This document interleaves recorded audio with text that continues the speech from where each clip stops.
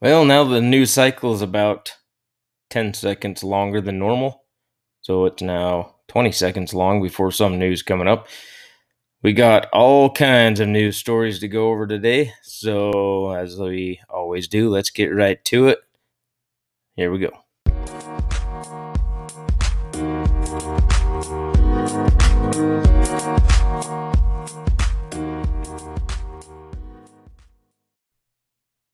All right, to start this one off, you guys remember the June 6th Capitol? Everything they said was an insurrection, which it was a pretty weak insurrection, if that's really what it was, which I don't think it was. I think it was just kind of more of a riot and a breach of the Capitol building. Still, I think a lot of unsolved mysteries around kind of everything that went on there. And so there's a story about a guy here from Utah, from the Epoch Times. Black Lives Matter supporter. The Capitol breach said he brought my megaphone to instigate Trump supporters. And that was from the DOJ. But the article, let's see, goes on to state, this is an article from May 24th. The Department of Justice filed new charges against reported Black Lives Matter activist John Sullivan for his role in the January 6th Capitol breach, saying that Sullivan allegedly told others later that he brought along a megaphone to incite riots inside the building. According to court documents filed last week by federal prosecutor Sullivan of Utah is facing new weapons charges. Sullivan, in statements online and in reports, said he attended a number of Black Lives Matter protests last year, posted numerous anti-police and anti-Trump statements, and also allegedly posted support on Twitter for armed revolution. After leaving the Capitol on January 6, Sullivan was seen, according to federal prosecutors, telling a witness that he brought my megaphone to instigate expletive and wanted to, quote, make these Trump supporters expletive, all this expletive up inside the Capitol building. Sullivan, they said, also portrayed himself as a journalist who was documenting the incident. However, they said that he was actively participating in the breach and even apparently broke a window. Sullivan allegedly cheered after he and others entered the Capitol. There are so many people. Let's go. This expletive is ours. Expletive, yeah, according to DOJ documents. And I'd seen that video, and there was some other, I think, blonde girl, I think, that he was recording. That kind of goes along with that statement. I'm pretty sure that that's the one that I'd seen. I don't know if it's still online or not. He also said in the Capitol, quote, we accomplished this, expletive. We did this together, expletive, yeah. We are all part of this history. And let's burn this expletive down, according to the court papers. Federal prosecutors alleged that he attempted to incite others to burn the Capitol down several times, appearing to reference his participation in Black Lives Matter events. At one point on January 6th, he also was allegedly heard saying, I am ready, bro. I've been to many riots. I've been in so many riots, the document said. And at one point, Sullivan allegedly told Capitol police officers in the building to stand down, prosecutors said. Okay. I don't know whether or not they did or not, but regardless. Quote, there are too many people. You got to stand down. The people out there that tried to do that expletive, they got hurt. I saw it. I'm caring about you, he allegedly said. Hey guys, I have a knife, Sullivan also said, according to federal prosecutors. I have a knife. Let me up. Sullivan notably recorded a video of the confrontation between protesters and police near the House chamber that included the fatal Capitol Police-involved shooting of Air Force veteran Ashley Babbitt. And according to the court filings, boasted to a witness that my footage is worth like $1 million, millions of dollars. Let's see. As a result, the DOJ last week said it had seized about $90,000 from Sullivan after he sold the footage to several unnamed news outlets. Sullivan's lawyer declined to comment on May 23rd to the Epoch Times. According to reports, Sullivan was involved in organizing Black Lives Matter demonstrations in Utah. He was also charged last July with alleged rioting, threatening violence, and criminal mischief for his part in a demonstration riot that led to the shooting of a motorist. I think that was the one that happened in Provo. Quote, as a protest organizer, John Sullivan is heard talking about seeing the shooting, looking at the gun, and seeing smoke coming from it. John did not condemn the attempted murder, nor attempt to stop it, nor aid in its investigation by police, police said in an affidavit last year. Sullivan, who used the name Jaden X online, apparently in reference to Malcolm X, frequently posted on Twitter his support for Black Lives Matter and armed revolution. Black Lives Matter groups in Utah disavowed him in January, describing Sullivan as a loose cannon. Sullivan, according to his lawyers in a filing, sold his footage to CNN, well, of course, for $35,000, sold footage to NBC for $35,000, and sold more to other media outlets. His lawyers balked at the asset seizure and asked the judge to have the federal government return his money. If he gets charged with, inciting and different things like that, maybe that money needs to go towards repairing the things that got damaged in either his riots or the Capitol breach or whatever else. I don't think it should just go right back to the criminal. I mean, it's like I go rob a bank and, my lawyers demand they give me all the money back because, oh boy. At the outset, defendant notes that he needs the funds in the seized bank account in order to pay his rent and household necessities, his lawyers wrote. Oh, yeah, because they're the ones that are taking it. Additionally, the proceeds of the seized bank account are not the product of criminal activity alleged in the indictment. Well, kind of and kind of not, I guess, because he made money off of the recordings of the Capitol breach. So, I mean, I guess you could look at that both ways, I guess. Defendant is being deprived of his needed asserts is in violation of due process clause of the United States Constitution. Oh, that's amazing. They find that old dusty document in the Constitution when it benefits them. To date, federal prosecutors have charged more than 400 people in connection to the January 6th Capitol breach. House Democrats and a small number of Republicans are also pushing for a Congress-backed 9/11 style commission to investigate the matter. I kind of see somewhat doing that, but it's just going to end up spending a lot of money. And then who knows what kind of report you actually get out of it. What information are we going to gain out of this that we can't?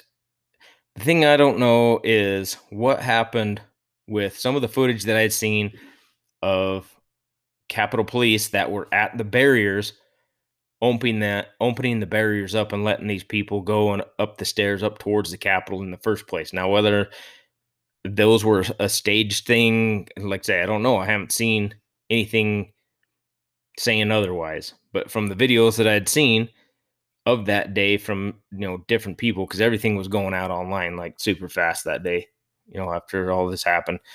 And there were so many different angles of different things. And I've seen inside footage from inside the Capitol at a different door where people did kind of force their way into kind of a small hallway or whatever it was with the Capitol Police that were inside, kind of going back and forth fighting with them.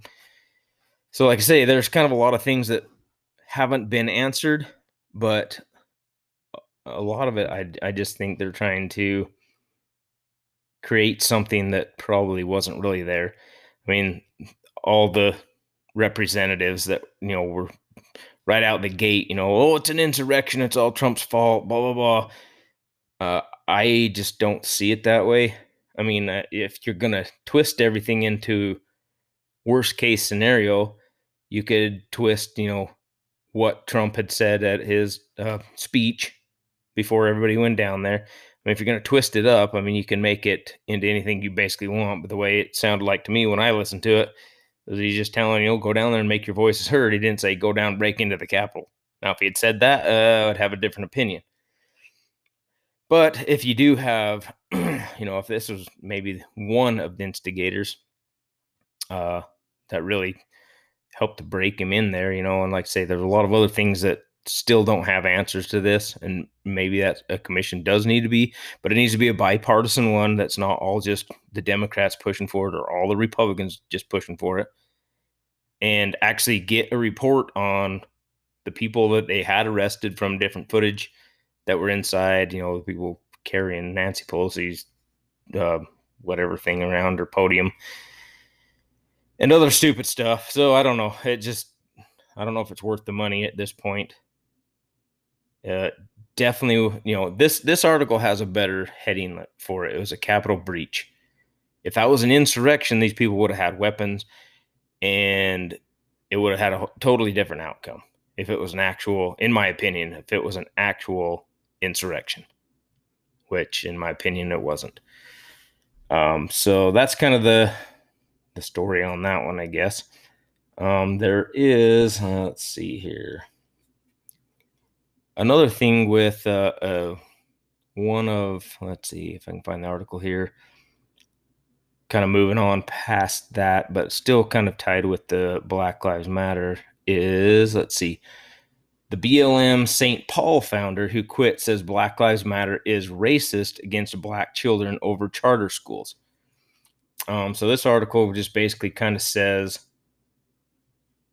you know, why he kind of left the movement, just due to the fact that, I mean, if you look at, I don't remember the other lady's name, claims she's the co-founder or whatever, that was actually got called out for buying these $1 million homes or something somewhere. She openly says that she's a trained Marxist, but I don't know if these people don't care, don't think she was being serious or something, you know. But that in Marxist theory, you can't have a nuclear family to make Marxism work. You can read any of Marx's books, and it basically tells you all that stuff in there.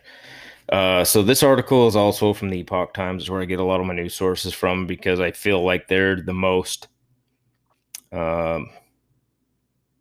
real about it, and actually go and interview, at least try and interview people, and, you know, have people on the ground to get these stories, not just recreating somebody's tweet and turning it into a story. BLM St. Paul founder who quit says Black Lives Matter is racist against black children over charter schools. This is from June 2nd. Okay. The founder of a Black Lives Matter chapter in St. Paul, Minnesota, said the left-wing organization engages in a form of racism because it opposes school choice.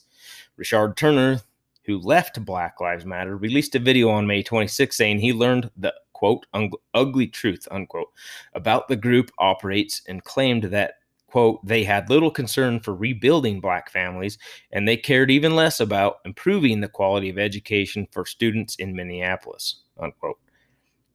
And that's what a lot of people have been calling out BLM over. It's like they're not really, they're just feeding enough people BS to get them to do what they want them to do.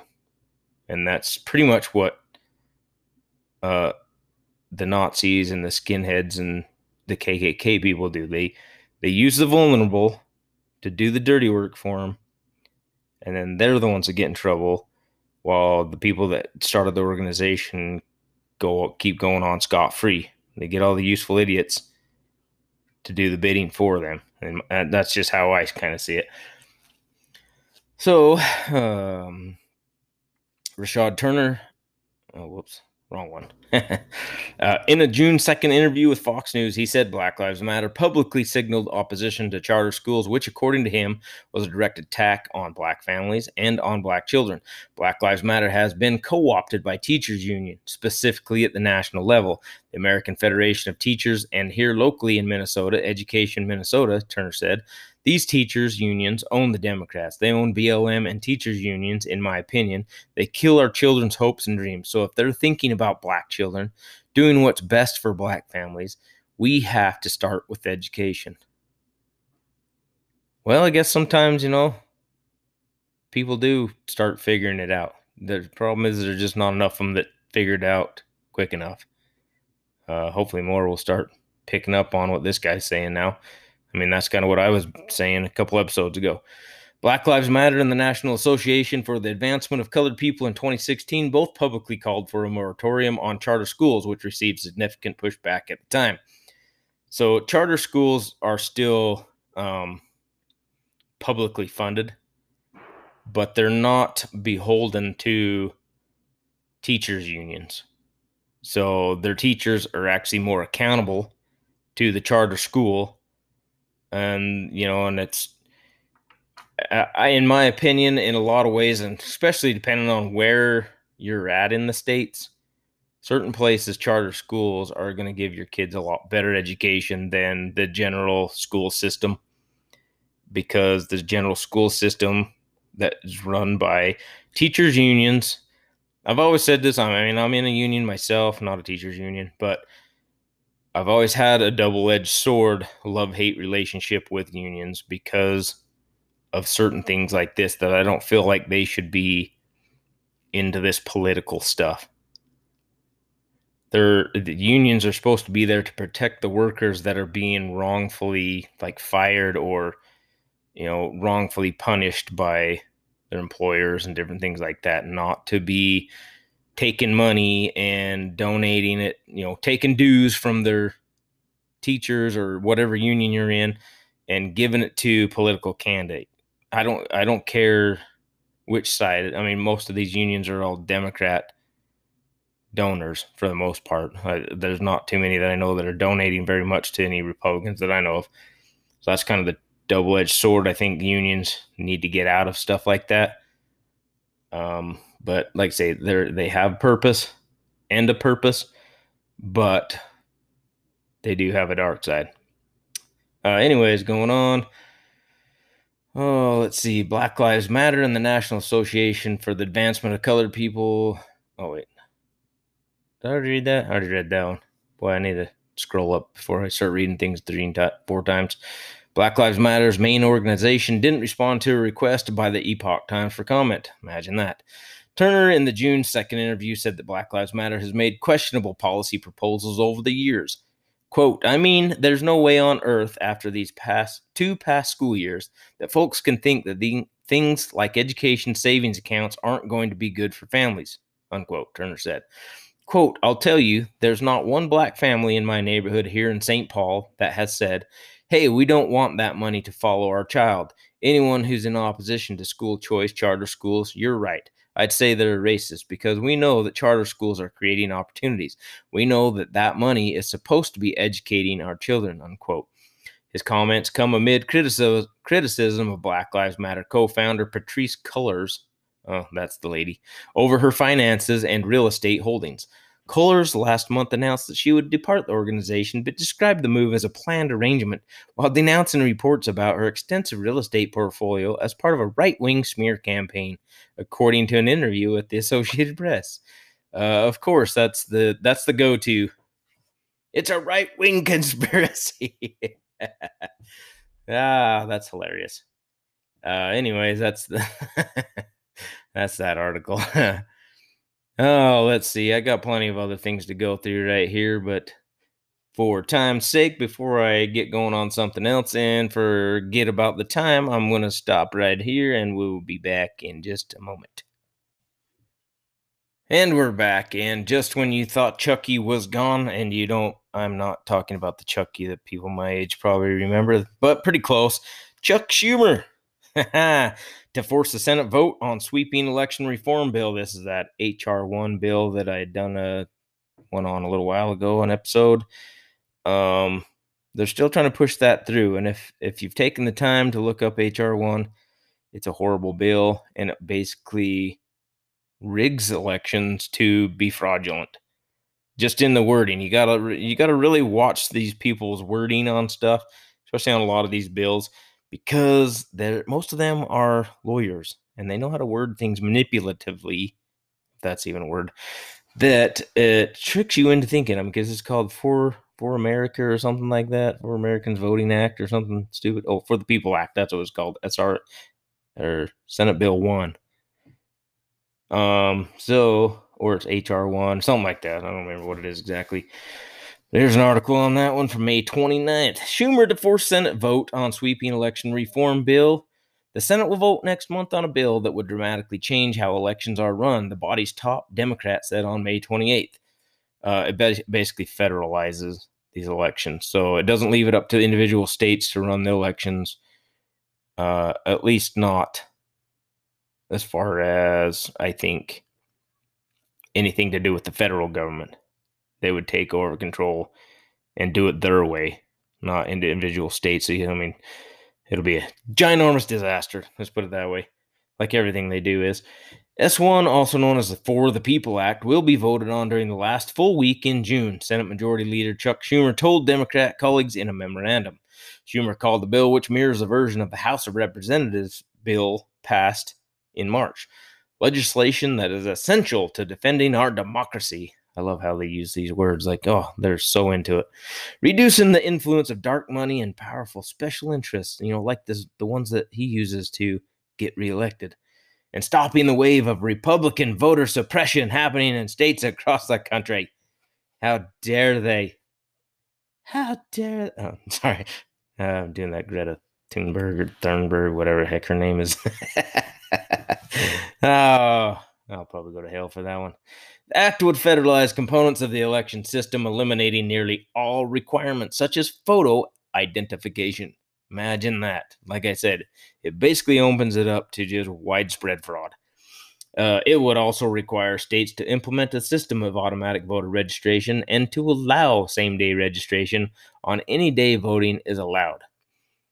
And now, I kind of somewhat don't have a problem with that, but realistically, are we that immature if you're old enough to vote in the first place that we can't plan this thing out? I mean, we know it's every 4 years, right? I mean, we don't have enough time. There's 4 years ain't enough time to, get registered to vote. If it's really that big of a deal for you to vote, is it really that hard for you to plan on, hey, you know what, if I got to get off work at a decent time, talk to my boss, whatever, most workplaces want you to go vote as well. So, I mean, I'm sure they would accommodate for you to leave early to go to your polling place and vote. So, like I say, all this stuff, it's just a way to basically, in my opinion, rig elections. Even though they're just blaming it on the Republicans, they're suppressing people to vote, which is not true. Let's see. Critics have promised to bring a flood of lawsuits if it's passed by the Senate and signed into law by President Joe Biden. In my state, in Oklahoma, we have great voting engagement. We want to make it easy to vote and hard to cheat. S1 takes away a state's ability to hold people accountable for cheating. Senator James Lankford from Oklahoma told colleagues on the Senate floor this month. Senator Cindy Hyde Smith from Mississippi has described the bill as a massive federal takeover of elections, which it pretty much is. It takes over every state's voting elections, other than probably local elections. Democrats largely support the legislation. Imagine that.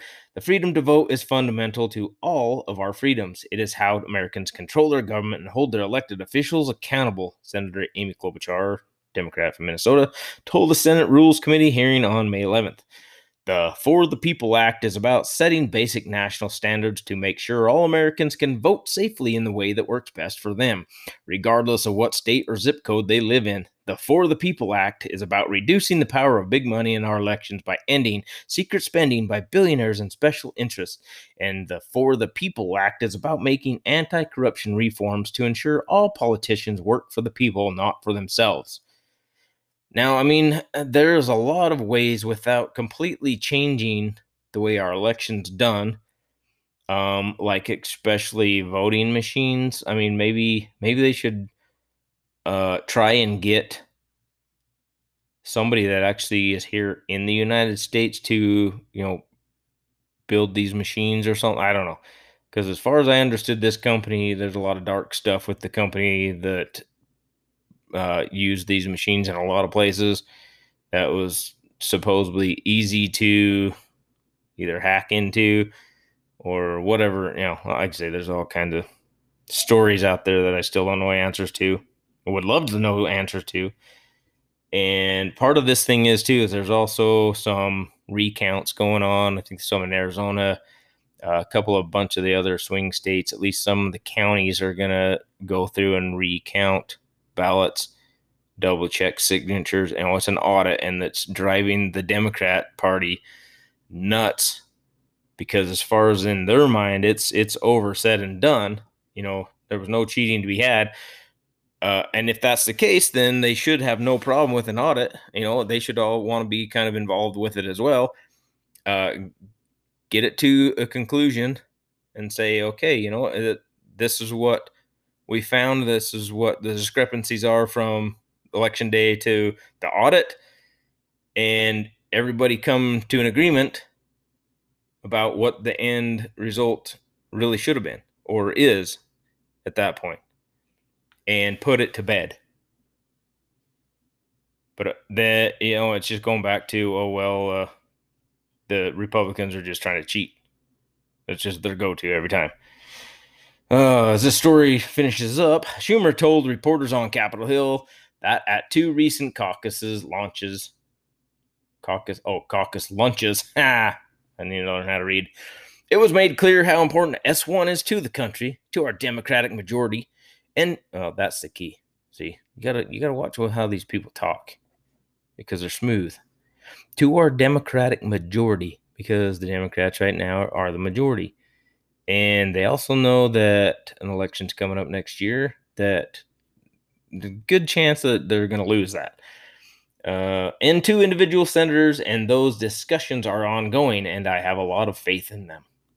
The Senate is currently divided in half, with 50 Republicans and 50 Democrats or nominal independents who regularly vote with Democrats. Passing a bill requires 60 votes. Schumer also plans to bring other pieces of legislation up for a vote when the Senate reconvenes on June 7th, including the Paycheck Fairness Act. I'm not familiar with that one. That might be a good one to look up, though. Which would direct the Department of Labor to study pay disparities between men and women and make information on the disparities available to the public. So basically, we're going to waste a bunch of money. There's a lot of independent studies that already have done this. Because they keep trying to say that there's these big, large pay disparities between men and women. And I'm not even going to go into that right now because that could take a while. But it's kind of basically been debunked, because if you plug in all the different information, you get different results than what they like. Let's see. Schumer held open the possibility that the upper chamber will consider gun control legislation as well. Well, they didn't see that one coming. He also said he may force another vote on the bill that would establish a commission to investigate the January 6th Capitol incident. The Senate rejected the measure on May 28th. Okay, well, that would have meant that there was Democrats that rejected it as well.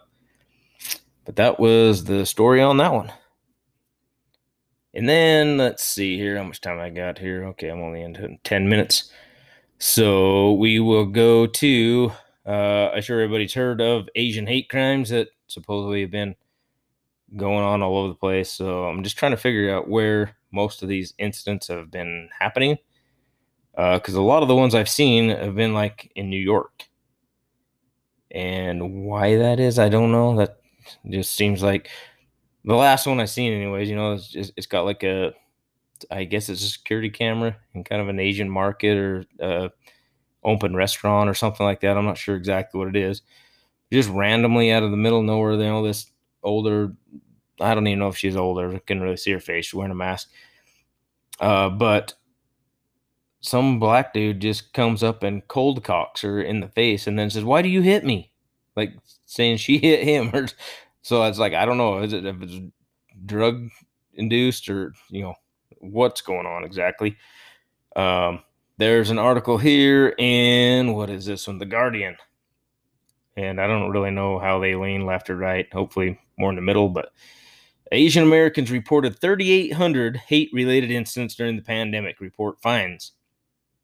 Abuse tracked by Stop AAPI Hate found more than 68% was verbal harassment, while 11% was physical. Asian Americans, let's see. Okay, now there's the story article. Asian Americans reported nearly 3,800 hate-related incidents during the pandemic, a number that experts believe is to be just a fraction of the true total. From 19th of March 2020 to 28th February 2021, Asian Americans from all 50 states experienced everything ranging from verbal abuse to physical assaults, from getting coughed on to getting denied services because of their ethnicity. According to a report released on Tuesday by Stop AAPI Hate, a not-for-profit coalition tracking in a not-for-profit, huh? That's weird. Usually it just says a non-profit, but a not-for-profit coalition tracking incidents of violence, discrimination, and harassment. More than 68% of the abuse was verbal harassment or name-calling, while 11.1% was physical, the report found. Well, I'm not Asian, but I get name called all the time. Yeah, but I'm weird anyways. The report also contains numerous first-person accounts. Quote, I was at the mall with a friend. I was wearing a plumeria clip and was speaking tomorrow. I might have butchered that word too. When a woman coughed and said, you and your people are the reason why we have corona. Read one testimonial from Dallas, Texas in the report. She then said, go sell a boat back to your island. Oh my goodness. You know what? This all kind of reminds me of the CIA program called the MK Ultra. So I'm gonna circle back Saki back to uh, Project MK Ultra from the Wikipedia. They'll kind of give us a rundown.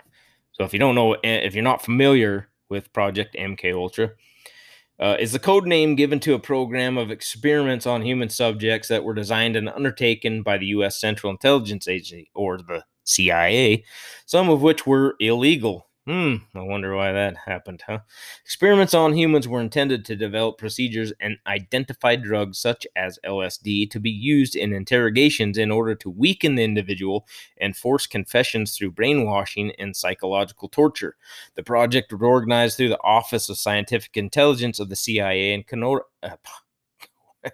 coordinated with the United States Army Biological Warfare Laboratories. Other code names for drug-related experiments were Project Bluebird and Project Artichoke. I think there was also another one that was like Project Midnight Climax or something like that, which was another crazy program they did. The operation was officially sanctioned in 1953. That's how long, they've been doing dirty stuff for. Reduced in scope in 1964 and further curtailed in 1967, so they say. It was officially halted in 1973, so they say.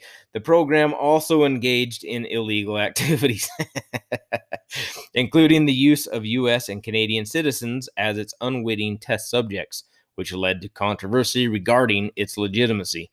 MK Ultra also used numerous methods to manipulate its subjects' mental states and brain functions. Techniques included the covert administration of high doses of psychoactive drugs, especially LSD and other chemicals, electroshocks, hypnosis, sensory deprivation, isolation, and verbal and sexual abuse, in addition to other forms of torture. The scope of Project MK Ultra was broad, with activities carried out under the guise of research at more than 80 institutions, including colleges and universities, hospitals, prisons, and pharmaceutical companies. The CIA operated using front organizations, although sometimes top officials at these institutions were aware of the CIA's involvement. Project MK Ultra was first brought to public attention in 1975 by the Church Committee of the United States Congress and Gerald Ford's United States President's Commission on CIA Activities within the United States, also known as the Rockefeller Commission. Investigative efforts were hampered by CIA Director Richard Helms in order that all MK Ultra files be destroyed in 1973. So we probably don't know everything they were doing. The Church Committee at Rockefeller Commission investigates relied on the sworn testimony of direct participants and on the relatively small number of documents that survived Helms' destruction order. So a small number of actually all the dirty crap they were doing. They knew they were getting busted.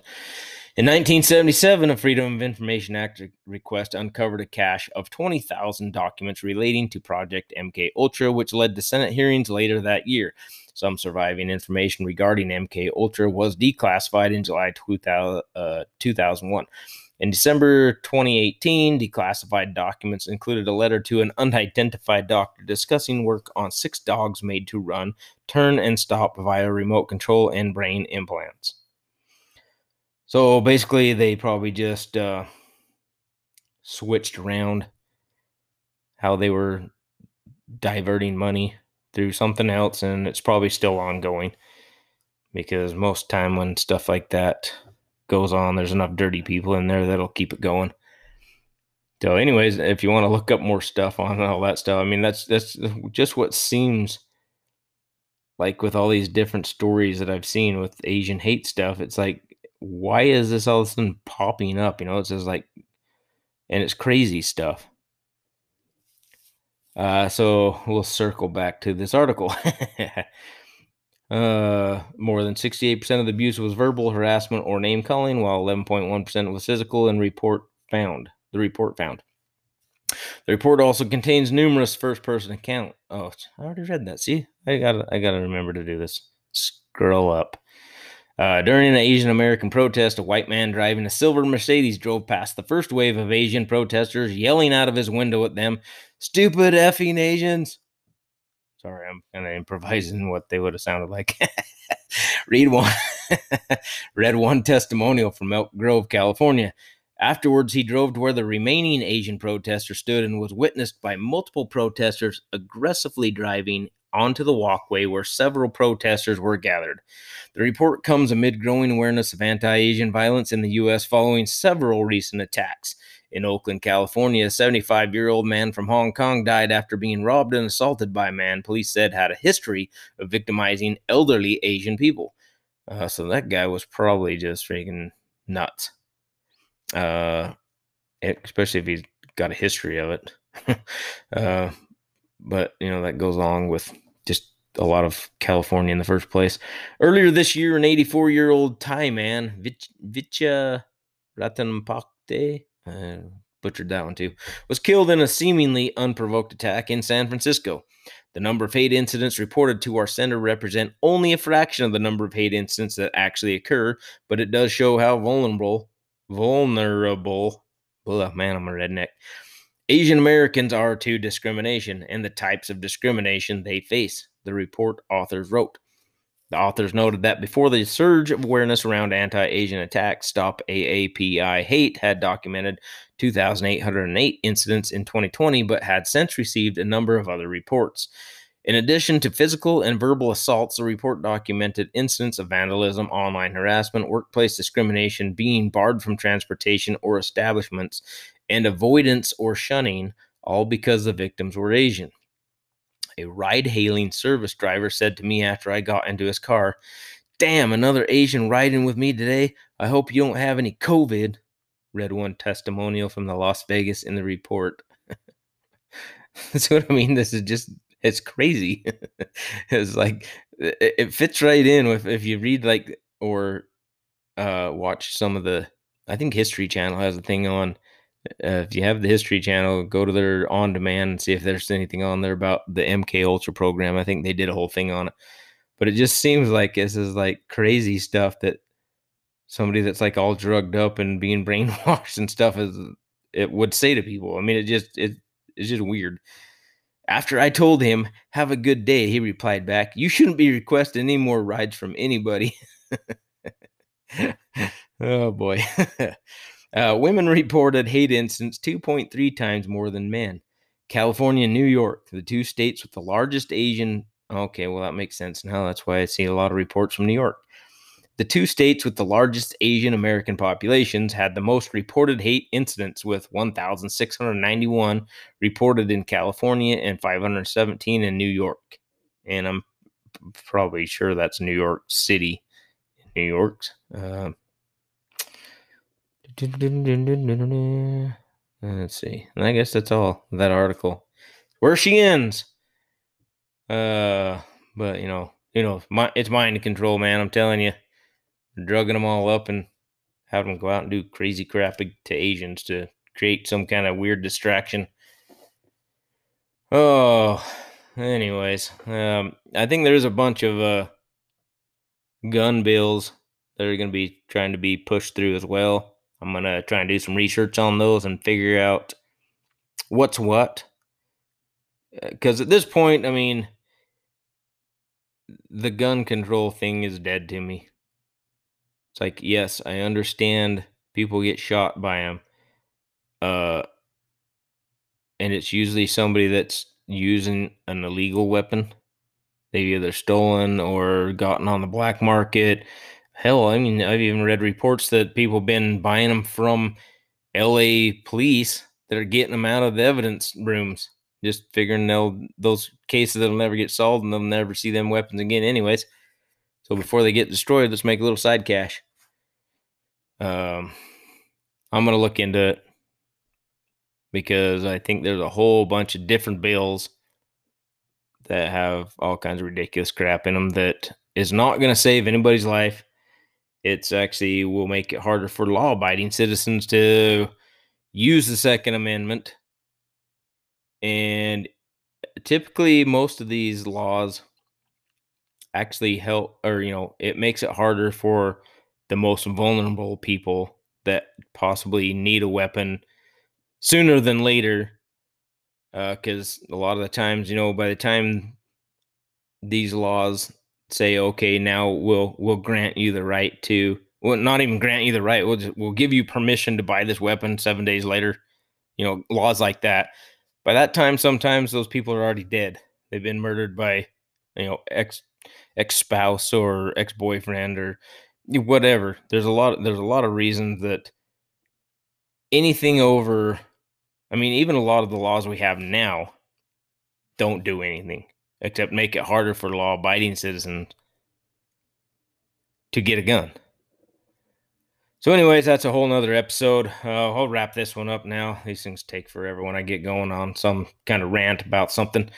So, hope everybody enjoyed this episode, and it wasn't too long. Didn't put you to sleep. I try and keep it a little bit entertaining.